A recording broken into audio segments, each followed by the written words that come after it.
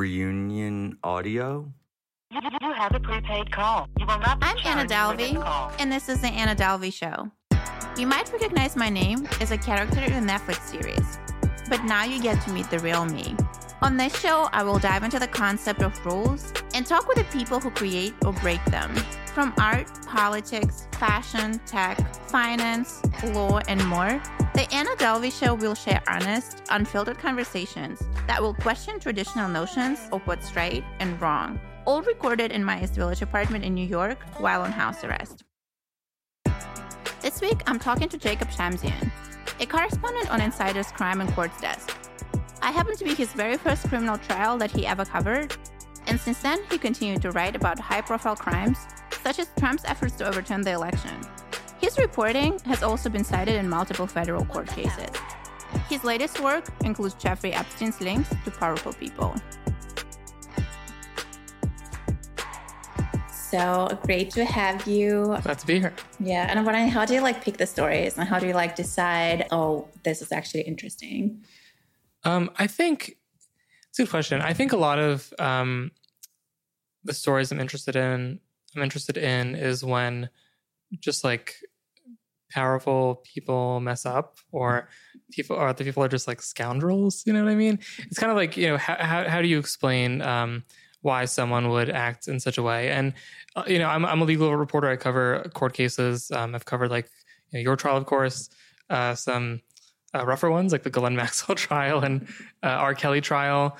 And it's really fascinating to see in a courtroom just all these details laid bare, and seeing how did this person, well, I guess in every case there's been a conviction, so I don't have to say allegedly, how did this person kind of we don't have to go there with you, Anna, yet, but how did this person, in the case of R. Kelly and Ghislaine Maxwell, how do they become such a monster, just mentally, how do they do it? And also logistically, how do they put out their scheme where they control and abuse these people. Again, the cases of R. Kelly and Ghislaine Maxwell, you had a different situation yourself. It's a psychology behind it, right? Yeah, that's definitely interesting, and it's also trials are very fact based, so it's kind of you see everything laid out in the courtroom, and the interpretation is up to the jury, and also, of course, the media journalist who's kind of in the courtroom. Yeah. It's they try to make it devoid of emotion, and it's really interesting to observe the system actually unfolding itself. Yeah. No. And when did you start? When did you decide to cover crime? So I when I first got into journalism, I was really interested in covering culture and entertainment. Yeah. And I think it was actually with your trial. So this is coming back to you, but one of my I was covering a few different things. I was covering entertainment, internet culture. I was a bit in this weird zone, and one editor was hey, this, remember that New York Mag story with Anna Dalvey? Her trial is happening in a couple of weeks. It's in this courthouse a few blocks from the office. Do you want to go there and just see what's up? And so I was sure. And I went to jury selection, and I saw this. I was just kind of asking everyone sitting in the gallery, what are you doing here? Are you a journalist? What's your deal? Just chatting people up. One person was oh, I'm here for the German consulate. I was the German consulate? What's that about? And then I kind of dug around a bit, and I was I realized that I got this story that ICE was planning to deport you as soon as the case was over, either after you finish a sentence, or if you weren't convicted, then just outside. So from then I was okay, well, I'm getting stories on this. I'll stick with it, and I covered your case for your trial for a few weeks, and then just by virtue of that, it was kind of became my thing, and I kind of got this the legal specialty on my team, and just kind of more or less stuck with it from there.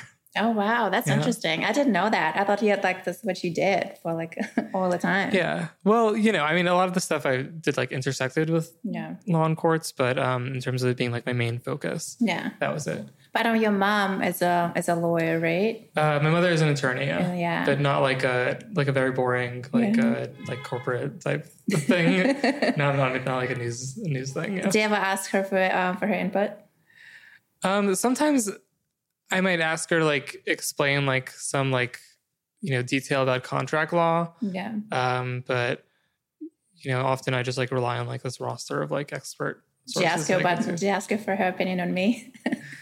I didn't ask her, but she did offer her opinion. I mean, everyone who What did she say? I don't want. She's a very private person. Everyone. I mean, some family members and friends have been like have warned me about you. Like, don't get too involved. And here I am in this podcast with you. So, that's I'm keeping some emotional and intellectual distance, as you can see. Yes. We're sparring here. Yes. All right. I mean, yeah, understandable, of course. All right. And, well, I guess how you reached out, like you wrote me a letter while I was in Albion still. Yeah. So it was a few months after your conviction. You were in Albion, upstate New York. And I forgot whose idea. I think it was my idea, or maybe it was my editor's idea. But I was like, why don't I just like, this is a story I covered. Why don't I just like reach out and just like write letters to a letter to Anna and see if she'll get back to me. And if we can like have like, just like, because Emily Palmer at the Times did that really great interview with you, at Rikers right after your conviction. Debatable. Yeah, but from a journalistic standpoint, it was a great interview. And I didn't even occur to me to do that. Like, it was like a just good move on her to do that journalistically. And I kind of thought like, well, she's willing to speak with people. She might feel burned from that experience. I don't know, but I'll just like write a letter because I can't email you. You're in prison. Yeah. I can't. We didn't know about JPay. Yeah. Yeah. Well, I don't know about this like messaging service JPay that I could use, but you responded and you're like, just get on JPay is very like like being in middle school. People were like, hey, do you have an aim? Like, and we. I wouldn't have responded to you because you said you were wearing good shoes for the track. Yeah, I was wearing. Well, I knew you were into fashion, so I like manipulated you a bit, and I was the one with like the expensive sneakers, which I got on very deep discount, by the way. I don't pay full price for anything. And it was a common project. Common projects, but I got it from Bergdorf's. It was like 70% off. It was like I could have knocked that down. And I think it was because of the color. Whatever, we don't have to get into it. The color was like not like the perfect one, but it was. I like them. And yeah, we had a correspondence. It was like off the record initially, but it kind of like. You can say like it paid off when you got out of prison and like texted me or like, hey, I'm out of prison.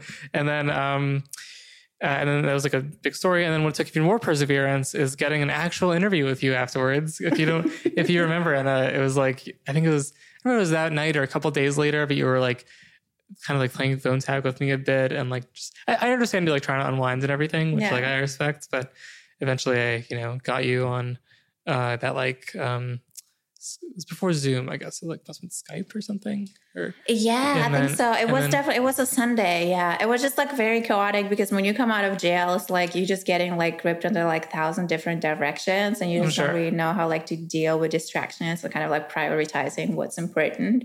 It was like a pretty like I just needed like a couple of weeks to adjust, but which makes sense. I mean, if I've never been released from a prison after several years, but I'm sure if I was, I would be like, I need some time to myself. But yeah, perseverance to get that interview, and I guess I deal with stuff like that. Yeah.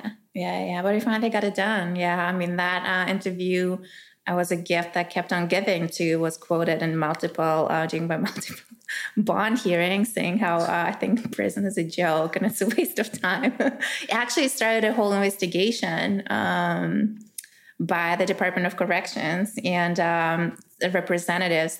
And the reason it did is because of Amy Fisher.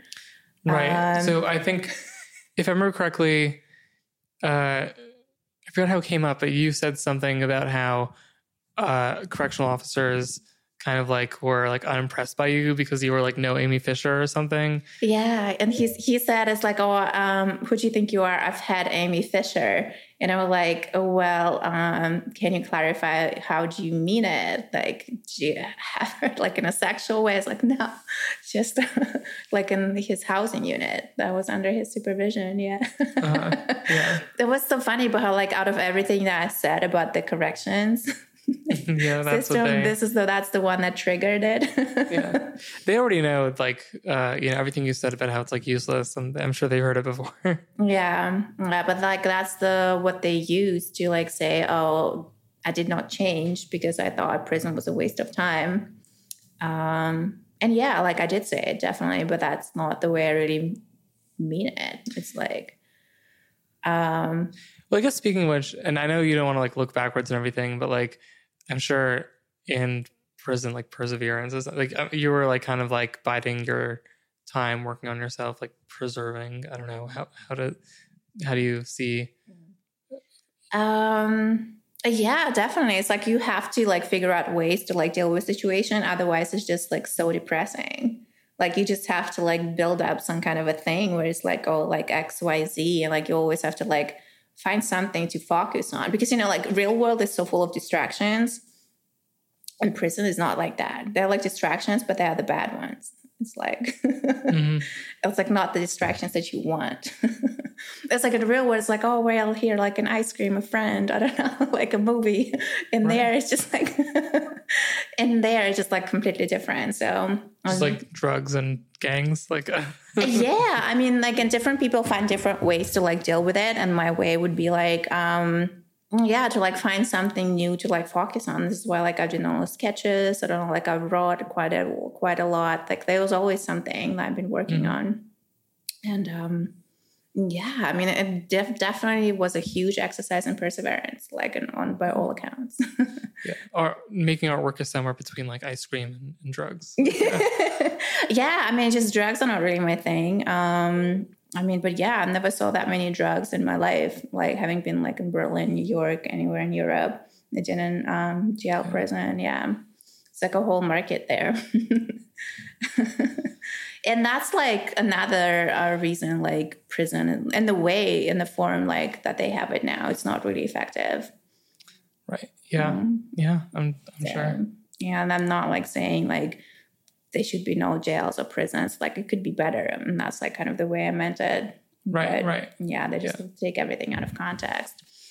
But yeah. And like another huge exercise in perseverance was like the whole ICE thing. Just like me being taken back into custody. You had a glimpse of the outside, and then you were taken back in. Like, but through no fault of my own. Like I didn't do anything to go back to jail. It's not like I didn't break any rules. So after you were released from prison, at which point you completed your sentence for the conviction, ICE took you back in because, as I mentioned earlier, you're from Germany, you're not an American citizen, you overstayed your visa, and so ICE wanted to deport you, and they took you into custody ahead of deportation, which you have been fighting since. So you went from being out from behind bars to, I believe it was just like 5 or 6 weeks later, right? Going back behind bars, not for any crime you committed because you completed your criminal sentence, but just because immigration authorities wanted to deport you. Yeah, that's right. So it's like what happened is because Biden took the office, he issued like a moratorium for all deportations. So he tried to, and eventually got blocked by the Supreme Court. But during the time, because he got sworn in like end of January, right? Yeah. And I got released on February 11th. So on February 9th, ICE people came. It's like, oh, we don't care about you. You're not a priority because I'm a nonviolent offender. It's like, we're going to parole you. They gave me the date, end of March, to show up to like see the ICE agent, which I've done. And then from there, they took me. But yeah, it's like very political. And like literally it was so funny because you know how I got extradited from from LA, right? Right. And there they made me wait almost 30 days because New York has 30 days to come and get you from another state if they want you. So of course they made me wait whole 30 days before they take me. So like I could experience. So you were charged for the whole fake heiress thing, in New York, but you were in LA. So you were extradited from LA to New York. Yeah. So it's like LA, this is like where Rachel came in play. So in October 2017, they were like, well, we just have a warrant for your arrest. We have nothing to do with your charges. Don't ask us anything. Just like, you're going to wait for New York. And like, if they don't come to get you after 30 days, we're like going to let you go. Of course they did, but then they never calculated those 30 days because like you're supposed to get all the credit for all the charges that you've, all the time that you've done since your arrest. So I was supposed to get the credit for those, I guess it was 29 days that I spent in the jail in LA, and I would have gotten that credit. I would have been released before Biden was indicted, and they probably would have deported me right away. It's actually... You got the credit for being in Rikers, but not for the time in LA. Right, and I was trying. I was so upset. I'm like, I sat in your jail. I'm like, we kept I kept writing them letters. I kept writing the letters saying, it's like, just give me the 29 days. Yeah. It's like, and it was my birthday. Like my birthday is January 23rd. So it's like, how nice would it be if I could be out for like my birthday? You missed January 6th. So, yeah, I guess that one. I don't know where you would have been on that day, but probably not in DC. No.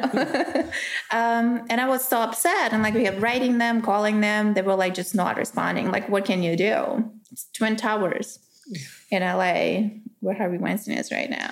Yeah, well, the reverse happened to him because he was convicted in New York, and then he was charged in LA, and he was extradited from New York to LA for his trial, which is going on right now. Yeah. It's so funny because he still owes New York time, so they usually don't do it until you finish, but because like they want him so much, they want to like bring him to justice. Made an arrangement for that. Yeah. So it's really funny how things work out. Like if I were to get what I wanted, they probably would have like arrested me right away. And I don't know. It's really funny how things come by. And not the whole, this is like, that's the reason I hired Audrey, because like eyes kept coming and like, I was like, yeah, well, you overstayed your visa. And I'm like, okay, yeah, I did. It's not like a big mystery. And I'm like, I just need some lawyer, because I knew the lawyer I had at the time had no idea about immigration. And that's how it all came along. It's pretty wild. And I got taken back into ICE custody, and just the rest is history. And I'm like, I did not want this to be my story. I'm not just going to I went through so much, and now I stumbled upon crazy Audrey. And now I'm going to get deported. I'm like, that's not the way it's going to be. It's another, I guess, explain who Audrey is. Yeah. Cool. So, a person who requires perseverance. But why don't we just... So your whole fight to not be deported is also an act of perseverance. You're, you're not a citizen in the U.S. You were convicted of a crime, which you of course are appealing. In a lot of situations, you'd be out of here already, but you are finding every legal avenue to stay here as long as possible and not be deported, and just being here in this New York City apartments and doing this podcast is, being on house arrest. Being on house arrest is you've gotten this far, but see how it goes. Let's see how it goes. Yes. Hey, summer is finally here. Right. So Anna, you could tomorrow, probably whenever, decide I don't want to be here anymore. I'll just be deported to Germany, and you'd be a free woman in Germany. I think, as far as I know, you're not accused of any crimes there, and you can just live life in Berlin or London or Paris, which are all beautiful cities. Why are you trying to stay? Why do you want to stay in New York so badly? Why do you want to stay in the US so badly? Like what's this American dream of yours?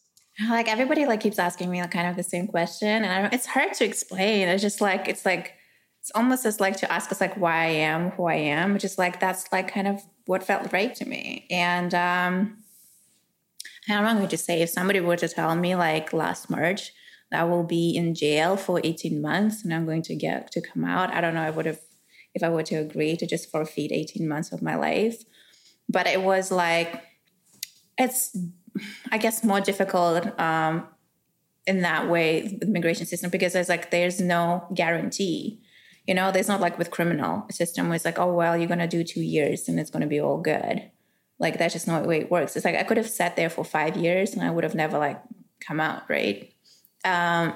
So why not just be like, screw this, I'm going home, like instead of staying here for like an unknown indefinite period of time? Because it was always an option for me to actually come out, and I wanted to exhaust them all. It just took 18 months to do so. Mm-hmm. Don't you feel like you're like on borrowed time? Like, you know, like you could succeed in your criminal appeal and staying here maybe, but also, you know, like you're not a citizen, like permanent residency here is going to be is its own challenge. Like, why not just I mean, I love New York, I live here, but you know, like other places are nice too.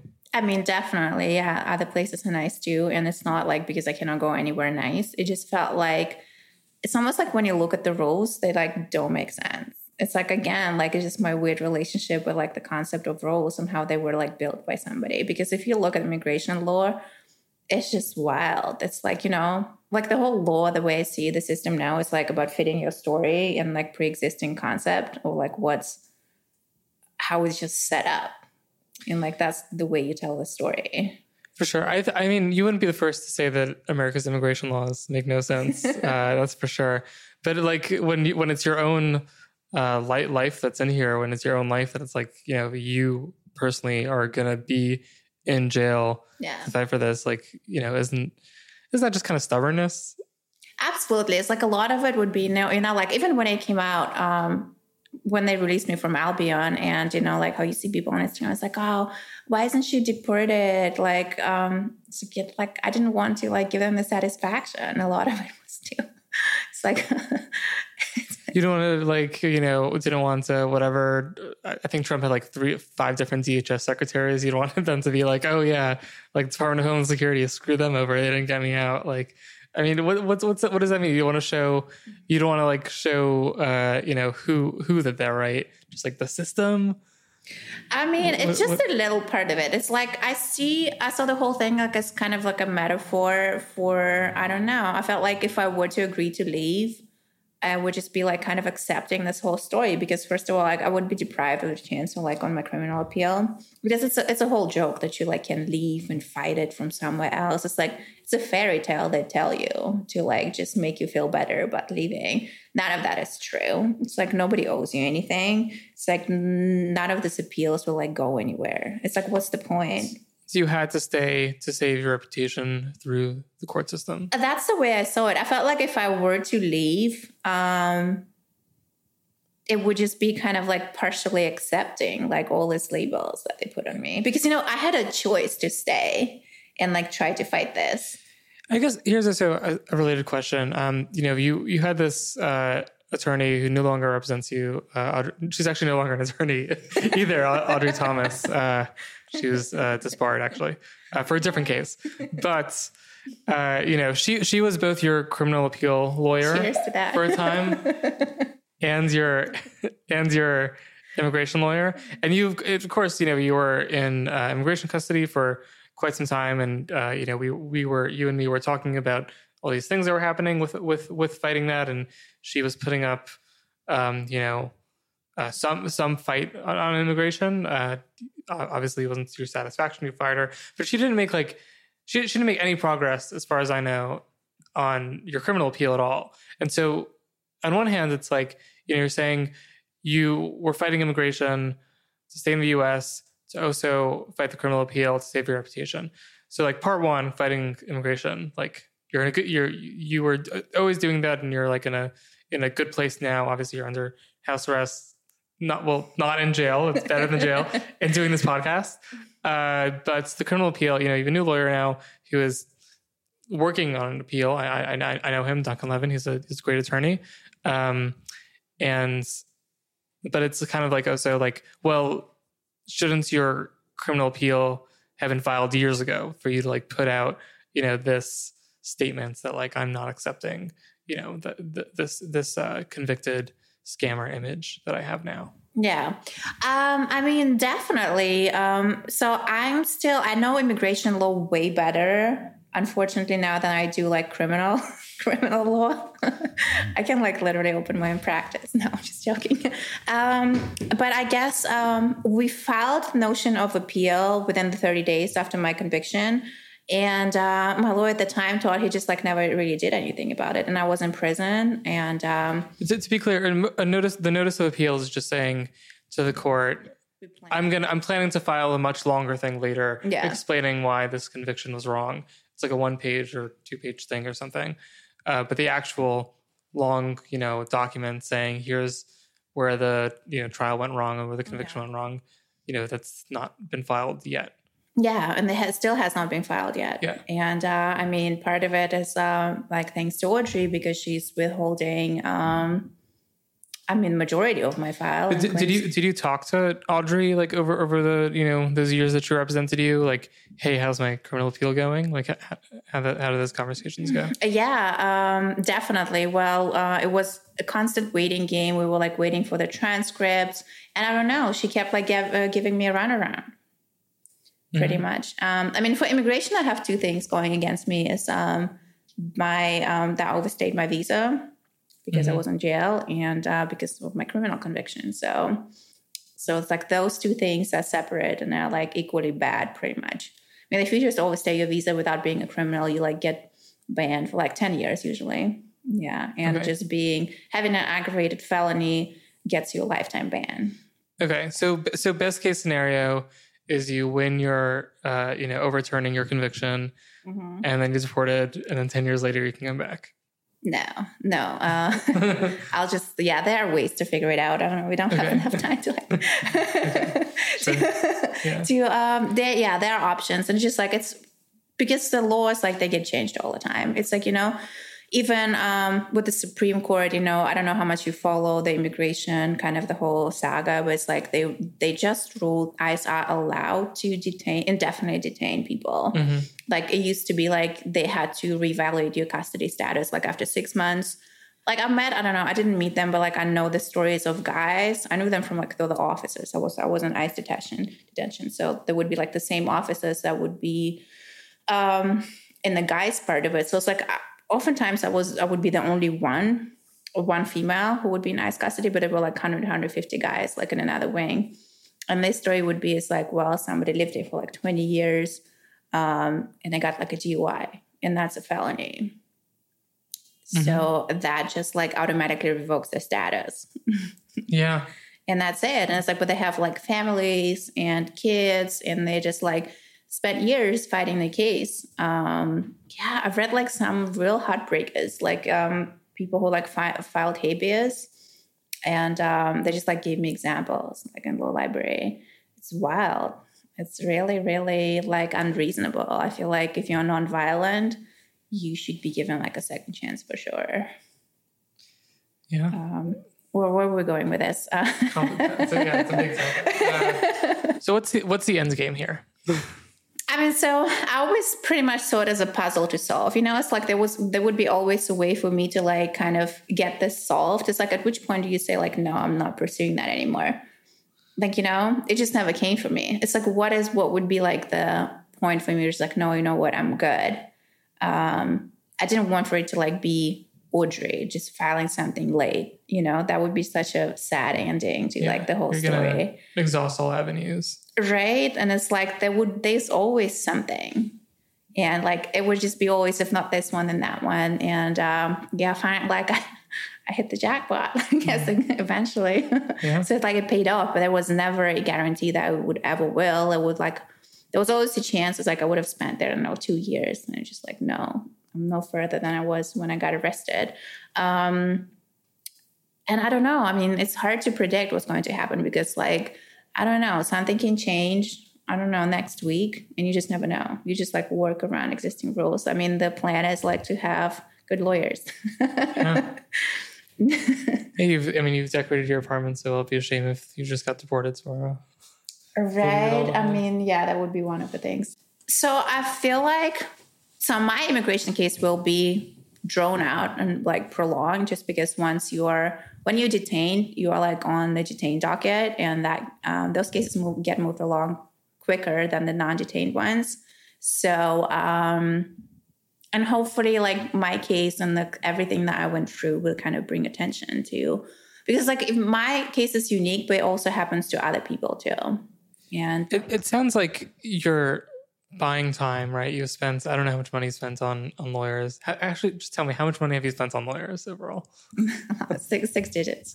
6 digits. Divide that by however number of like days you're here, and you get like that. That's how much money you've spent to stay in the U.S. per day, plus other costs. Obviously, you can think about it that way. I don't see it that way, but yeah, definitely, yeah. And then you kind of like want to stretch that out as much as possible until there's some big court decision or the law changes in a way that lets you stay here permanently. Because like you said, even if you do succeed on the criminal appeal, you still overstayed your visa. And so you have to be like, shipped out at some point, unless there's some change in the law, either from a court decision or from an act of Congress.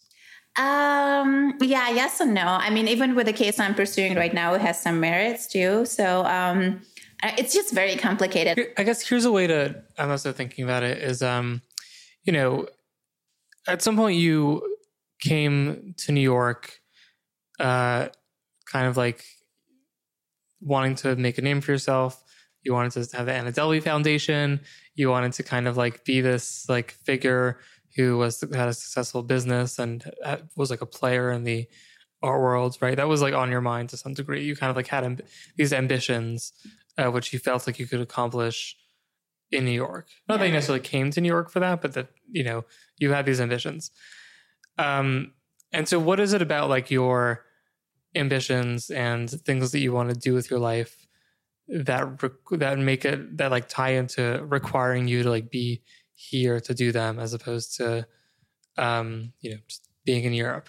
The main one obviously is your reputation, right? You like just as a matter of process, you need to like not be deported in order to appeal your case, because if you try to appeal your case from overseas, they're just gonna like, it's not gonna go anywhere. No. But I guess, is there anything else about like what you, like who you want to be and what you're trying to accomplish, like kind of like requires you to like go through all this? Yeah, I see like the whole immigration thing as a metaphor for everything that I'm going through. It's like, if I were to accept that, and like if I were to say, it's like, okay, well, I don't feel like sitting in jail, I don't feel like fighting this, I'm just going to leave and like just go do some more enjoyable things somewhere else. That would be, I mean, don't you see like as the same? Don't you see like as a reflection on my character? Yeah, you're saying you need to go through all this to change the narrative about your character. Pretty much. And it's like, I think like anybody who doesn't see it that way is just stupid. So the thing is, I think, do you ever fear or wonder that just like Inventing Anna, the Netflix show, is so big that even if in real life you did successfully overturn your conviction, you could stay here, everyone's going to just like remember the Netflix show. And even though like, and your reputation will be forever defined by, that show, which like ended up with like, a criminal conviction. No, I don't. Because like, first of all, I didn't watch it. I know a ton of people who like work with me right now who like did not watch it, have no interest in watching it. I guess it's overblown. I don't think it's that big, because I refuse to make it big for me. Mm-hmm. I don't think I'll ever watch it. Not this year. I just like, it's a pretty big show. I'm just like shaping my own reality and not just like seeing who like thinks the Netflix thing is. Yeah, that's fair. Yeah. And it's not a documentary. And I feel like it's just, like, I don't mind the self-selection of people. If they choose to believe that, whatever, like let them. You can't please everybody. Right. If they feel like it's true, whatever. I mean, I don't know. I've had people like, I received like all kinds of like reactions like, oh, did you co-write the Netflix series? Like, oh, is it going to be season 2? I was like, was it that great that I'm supposed to want a season 2 of that? I have no comment on whether the show was good or not. It's just like, I don't know. Some people it's like, well, it was not really that great. I don't know. I just take it for what it is. So I just try to kind of like get the good out of it. Whatever good like may have come out of it, and not let the bad bring me down too much. But I'm not just going to like dwell on it. Mm-hmm. I think it's like, I like to believe that it's still up to me what I'm going to do next, because I guess it's like, I don't know. It's like what people before, like some big things happened to them and they just had to like override it. Or if not, like at least I've tried. I don't know. It's not like, who cares in the end? It's like, you have to do whatever you can do, and then whatever right. Happens. It's like, what's the worst thing? Mm-hmm. Yeah. I guess we're about to find out. What, in 10 years or something? Yeah, we'll see. We'll see if that's like it was worth it or not. What's the worst thing? Like, I'll be in New York on house arrest. Yeah. Well, you spent a lot of money on lawyers that didn't go anywhere, I guess is the. And yeah, you're in New York in house arrest as opposed to worst things gallivanting around Paris. I mean, I've done that. I felt like I've just experienced so many of those things before. So I don't feel like, so one of the things, for me, like of being in New York, like when I'm in New York, I don't really feel like I'm missing out anywhere else. You are though paying, I mean, you're in Manhattan, you're paying a lot of rent for this very small apartment. And if you were in even like, I mean, I guess you can't not be in New York because of your legal situation, but you know, there are places where you can be in a small apartment and it's a lot cheaper. Yeah. I mean, yeah, there are all kinds of options, definitely. I could have like, I don't know, a castle in Germany for this money, probably. Yeah, I thought you already had that. So you see, it's like now maybe it's the time for me to be in a small walk-up apartment. Yeah. There are a lot of stairs I had to climb to get here, by the way. There's no elevator in this building. Well, I mean, the long-term goal is obviously like for me to get moved out of here. This was... I found this in 24 hours. I feel like people choose to overlook that too. So it's like we never really expected for me to get house arrest. So in the real estate market stuff here, so it's like, and I only I was lucky. My lawyer John, he knows the landlord, so so that was pretty impressive by like New York standards. And it's just like. Yeah, I thought like I would just like go to a hotel and kind of like figure it out and like find a place of my own, and not just like that was like off the table immediately once we found out that I would be in house arrest. Right. Yeah, and I don't think any hotels would. No, they drove me here. I could not even like be picked up from 26 Federal Plaza. Yeah.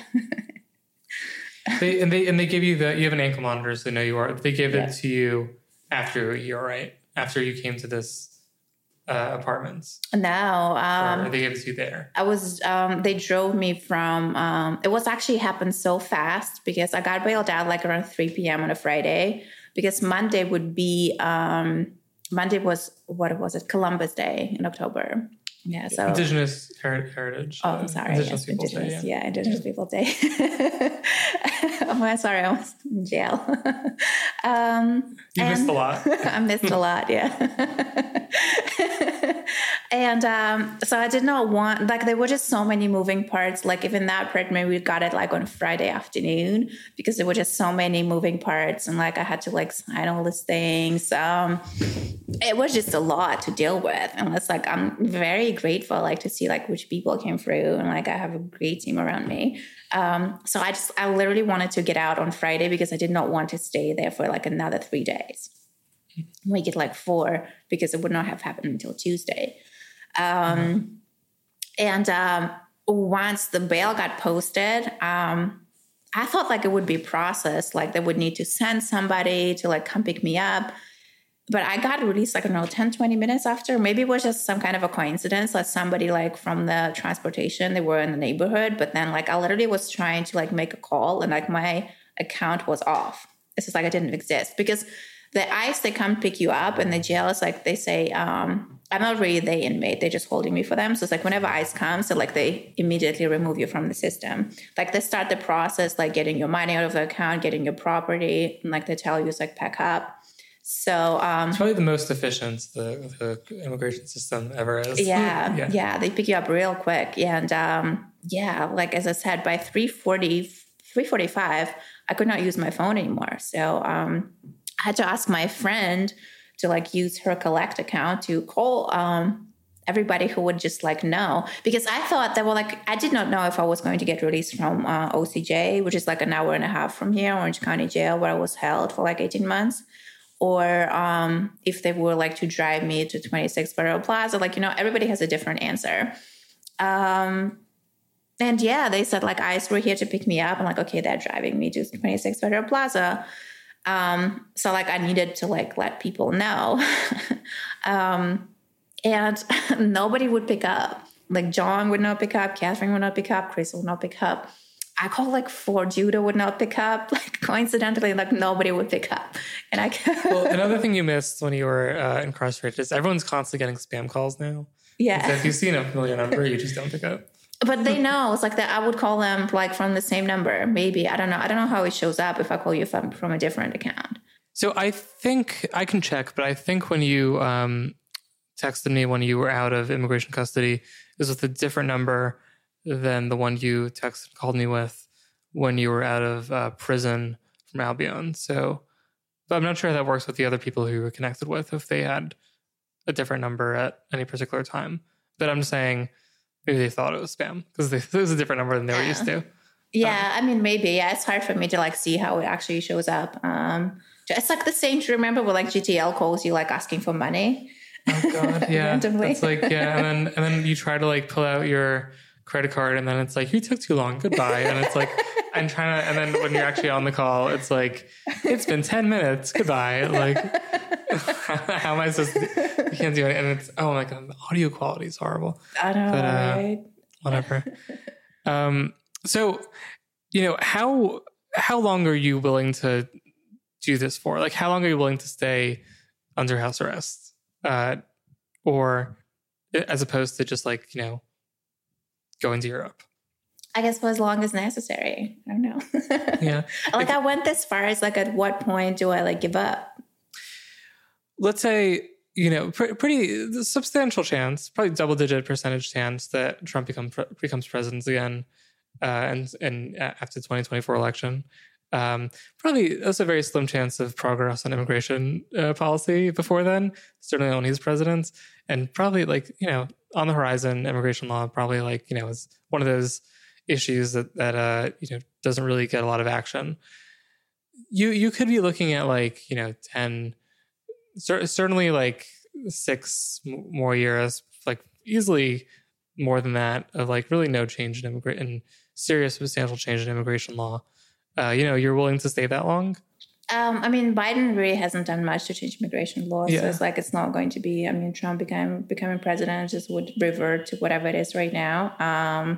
I guess it's like a lot of the immigration law that you kind of see in the mainstream media has to do like with the southern border in Mexico. And that doesn't have anything to do with me. I mean, I think like I'll find a way. There are just like so many ways, and something will change. It's like it always works out. Does it? You're under house arrest. I don't mind it. I won't be like on house arrest for much longer. Hopefully, we're about to see. You have a good pile of books here, so you know I understand. Right, and it's like so many people told me that I'm going like to get deported to Mars before they will ever let me out in New York, and it's actually, I mean, it's a great feeling to prove people wrong, and I guess this is like just that alone is worth it. You know, like how many lawyers I was on the phone with saying like I'm just completely crazy, I'm just wasting my life. Like literally, like, and I'm not saying like Audrey type lawyers. I'm saying like real lawyers. Are saying like you have no hope, real lawyers. Like still pushing. And and like I like just proved them all wrong. And there were like literally, I don't know how many I spoke to, at least 20, 30. They were saying there's just no way. And it's like, good luck to me. But it's like, they don't know what my deal is. But it's like, I should stop wasting my time. And it's like, oh, I'm going to help you when you're in Europe. Call me up. We'll try to get you back. But I want no part of your insanity trying to get released. And this is just never going to happen. And here you are persevering. Absolutely. Yeah. I mean, isn't that, I guess, I don't know. That's just who I am. What do you think is the difference between stubbornness and perseverance? I would not be able to name you one. I don't know. That's a good answer. What's your answer to that? I think perseverance is about, I think stubbornness is about refusing to change, and perseverance is about having a goal or some sort of belief that you want to sustain. Yeah. But they could overlap, of course, but I think that's the difference. Yeah. So what do you see it as, like what I'm doing? Well, it's very important for you to clear your name through the legal system, and that's what you're persevering for. I think you can also weigh that against the chances you have of succeeding in that, and maybe if it's low chances, you can see the stubbornness. But I think you definitely see yourself as having like a real path. Yeah. But it's like I kind of like defied the odds before, and people told me I had like 99% chance I'm going to get deported. And here I am. Yeah. So I feel like my experiences in the past just kind of like reinforced me into my decisions I'm making now. Yeah. Makes sense. Sticking through. I'm not trying to like approach everything that I do like in my life. It's like, I'm such a victim. Everything's so mean. I came here and like, they just put me in jail. That's just like such a toxic way to go through life. I don't know. There's just like, I feel like that's a lot of like nature versus nurture. I don't know. I just was always like that. I don't know. Definitely. I had like this big win in immigration where it's like, had I not been who I am, like I would not have gotten the lawyers that I have now. And that would not have happened to me. So it's like, that was a huge win. Thinking back on the criminal system, it's like, yeah, I feel like I got a lot of time for my very first offense. I got almost a max, like 4 to 12.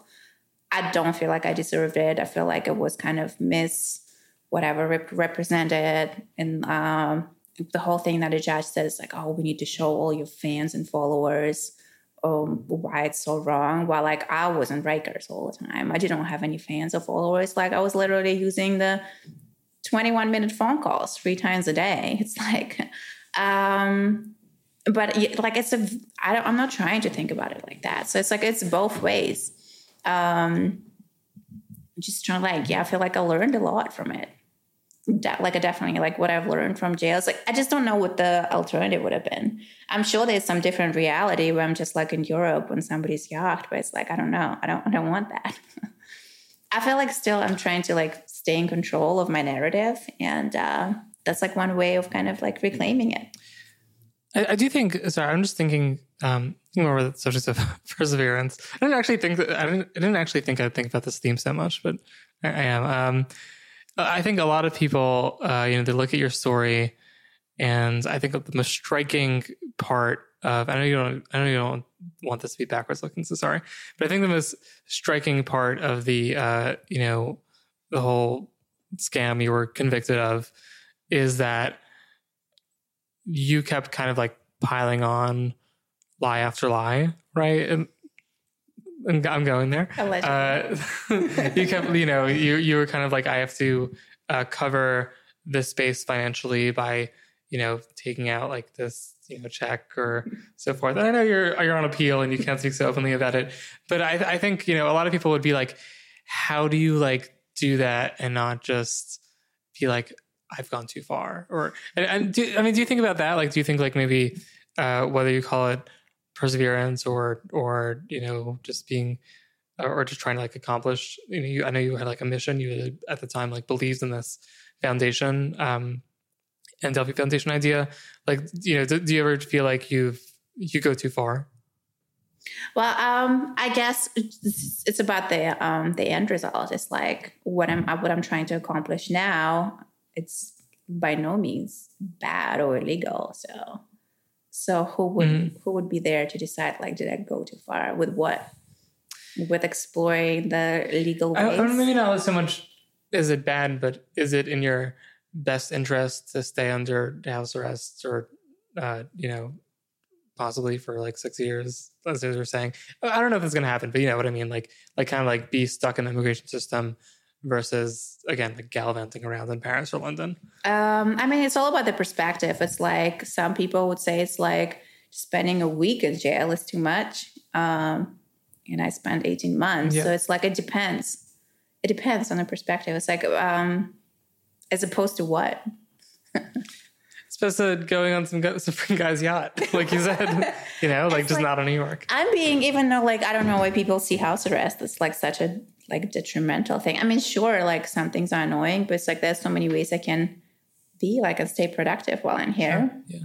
I mean, I still have my phone. I mean, everybody comes to me. I have like, I can't like always move to like another place, which I'm working on right now. There's just like so much that can be done, and it's just not necessarily. It's like the royal court. Like people just coming in and out every day. You see, it's about perspective, right? I don't have the perfect excuse, and it's like I think it's like solving puzzles and like working around constraints that other people would like not. Yeah, I think I just like love solving puzzles in a way. Oh my gosh, Jacob, thank you so much. It was such a pleasure. Thank you for stopping by. And please let us know if we can follow you anywhere. Cool. Thanks so much for having me. I work at Insider. You can read my work there at JShams on Twitter and Instagram. If you're not sure about the spelling, just look at some of your Anna's artwork. The Delvey Crimes has my handle as the byline for one of the stories. And I wrote an essay about that whole thing, so you can read that story as well. Thanks so much for having me on. Absolutely. Thank you. Jacob and I stayed in touch through my time in various jails and prisons. I've always appreciated his keen perspective on legal events, from somebody who moved from covering entertainment news to covering complex legal issues. The Anna Delvey Show is a Reunion Audio and Audio App production. The show is produced by Sean Glass, sound supervised and co-produced by John Eckhouse. What the